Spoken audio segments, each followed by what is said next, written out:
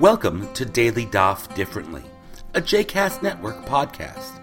This daily podcast invites you to join us to study the daily Talmud page with a variety of liberal rabbis and teachers.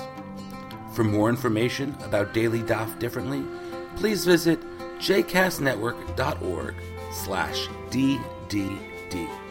For more information about the other JCast Network podcasts and blogs, please visit jcastnetwork.org. Today's daf is being taught by Justin David, the rabbi of Congregation B'nai Israel in Northampton, Mass. Welcome to Daily Daf Differently. I'm Justin David. The daf we have today is filled with agadot, anecdotes, stories that riff on or depart from the main theme of Oneg Shabbat, the very this world, even central enjoyment of Shabbat. We have on this daf a series of illuminating statements of how the great Amoraim prepared for Shabbat that are just beautiful and charming in all of their humility. We have some stories shot through with great humor and irony about the spiritual and even material rewards of celebrating Shabbat. One story in particular is great. There was a man named improbably Joseph who loved Shabbat, Yosef who loved Shabbat. And he evidently had business relations with another man. Soothsayers told the other man, Joseph who loves the Shabbat will consume all your property. So the man sold his property and consolidated his assets into one single coin which the man put in his turban. When he walked over a bridge, a wind blew, dislodged the coin from his turban, and the coin fell into a water. Remember, this was all of this man's worldly possessions, all of his value. And when it went into the water, a fish ate it. The fish was caught, but there was a problem, because the man had no money. Who could buy the fish? So as it was close to sundown before Shabbat, they, meaning the soothsayers, the man's hangers-on, said, bring it to Joseph who loves Shabbat, meaning that he was accustomed to buying, he was accustomed to doing his last-minute shopping for Shabbat. So Joseph who loved Shabbat bought this fish, found the jewel inside, and then sold the jewel for, as the Gemara says, 13 rooms of gold. And as the story ends, it says, a certain old man met the man who sold his possessions and consolidated into this coin, which was swallowed by the fish and bought by Joseph, who sold it for all this gold. This old man said to the other man, he who lends to the Shabbat, Shabbat repays him. So this matter of the unabashed physical sensual enjoyment of Shabbat raises the question of how we understand the physical Shabbat theologically. Judaism certainly, and this almost becomes a cliché, affirms an embrace of the pleasures of this world, and many see a kind of triumph of the pragmatic in this. But there's something deeper going on here in this meditation on Oneg Shabbat. There's a way of looking at the relationship between God and humanity, in which we come to understand that our pleasure of this world, imbued with an awareness of awe, is itself a sacred task. In this sense, it seems to me that the underlying theology of this daf owes its debt not only to the rabbinic view of Shabbat, but of prayer in general. One can make the argument that rabbinic prayer is, as Heschel would say, radical awareness of being cared for in this world. And one may also make the claim that the paradigm for such radical amazement is not necessarily the holy time of Shabbat, but the most basic pedestrian moments of eating. And we've certainly had eating in these pages. My thoughts go here because of a personal love, and I might be biased here, of a passage from Tractate Brachot.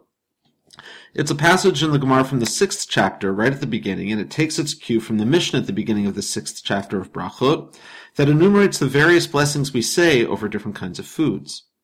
The Gemara, after the Mishnah, after posing a proof text for the Mishnah, which itself is a sign, perhaps, that prayer before food was an innovation by the rabbis of the Mishnah or their forebears, the Gemara states that food requires a blessing both before and after eating. So then Rabbi Akiva takes this requirement, and he takes it to another theological level to say, it is forbidden for a person to taste anything before a bracha, before saying a blessing. This strong statement of Rabbi Akiva is picked up later in the Gemara in a powerful theological reflection of the role of eating, pleasure, blessings, and ultimately prayer. Picking up on Rabbi Akiva's statement, the rabbis of the Gemara go on to say that it is forbidden for a person to enjoy anything of this world without a blessing.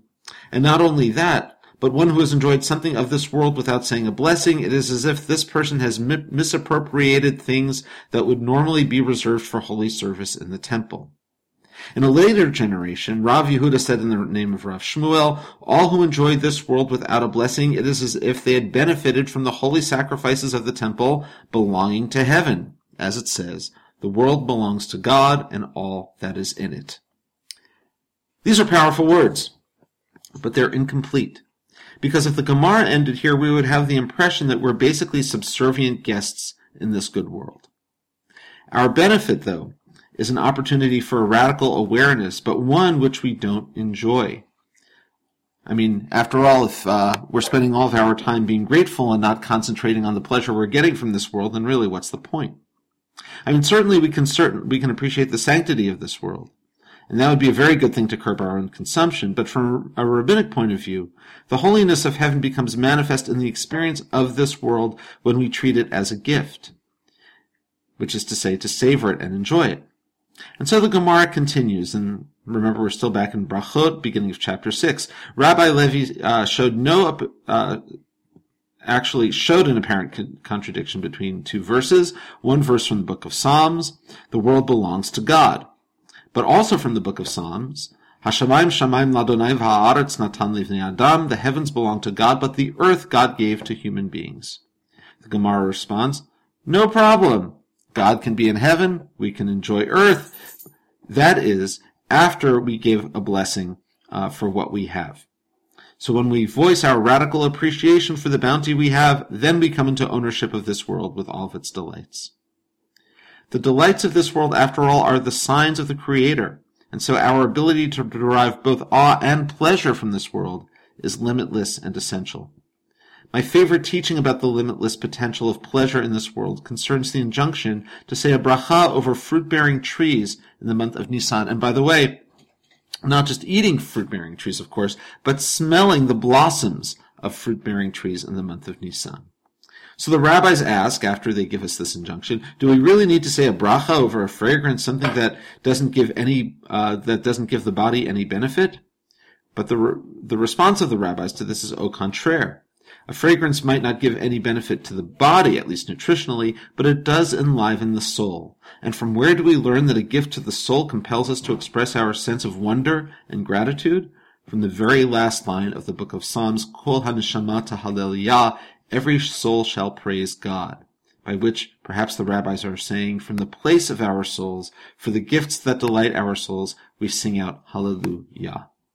And so Shabbat is our reveling in this garden of earthly delights, striving for an awareness of Ladonai ha'aretz umlo'ah, that inhering in all of creation is the Shekhinah, God's indwelling presence. And so it is a time for good food and bountiful meals, each to our own ability, the mundane tasks of preparation taking on holy significance.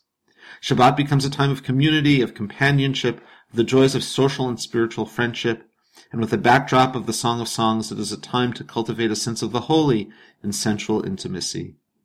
Yes, the prohibitions and the laws that make up its boundaries are akin to a mountain standing on a hair, but the space of Shabbat, even just one Shabbat experienced in all its intensity and fullness, may give us a renewed vision of what our lives and our world can be in all of their promise. I hope you've enjoyed today's episode of Daily Daf Differently, and that you'll join us again tomorrow for a new page. The music at the open and close of this episode is Ufros from the Epicurus album One Bead, available on Bandcamp, iTunes, and Spotify.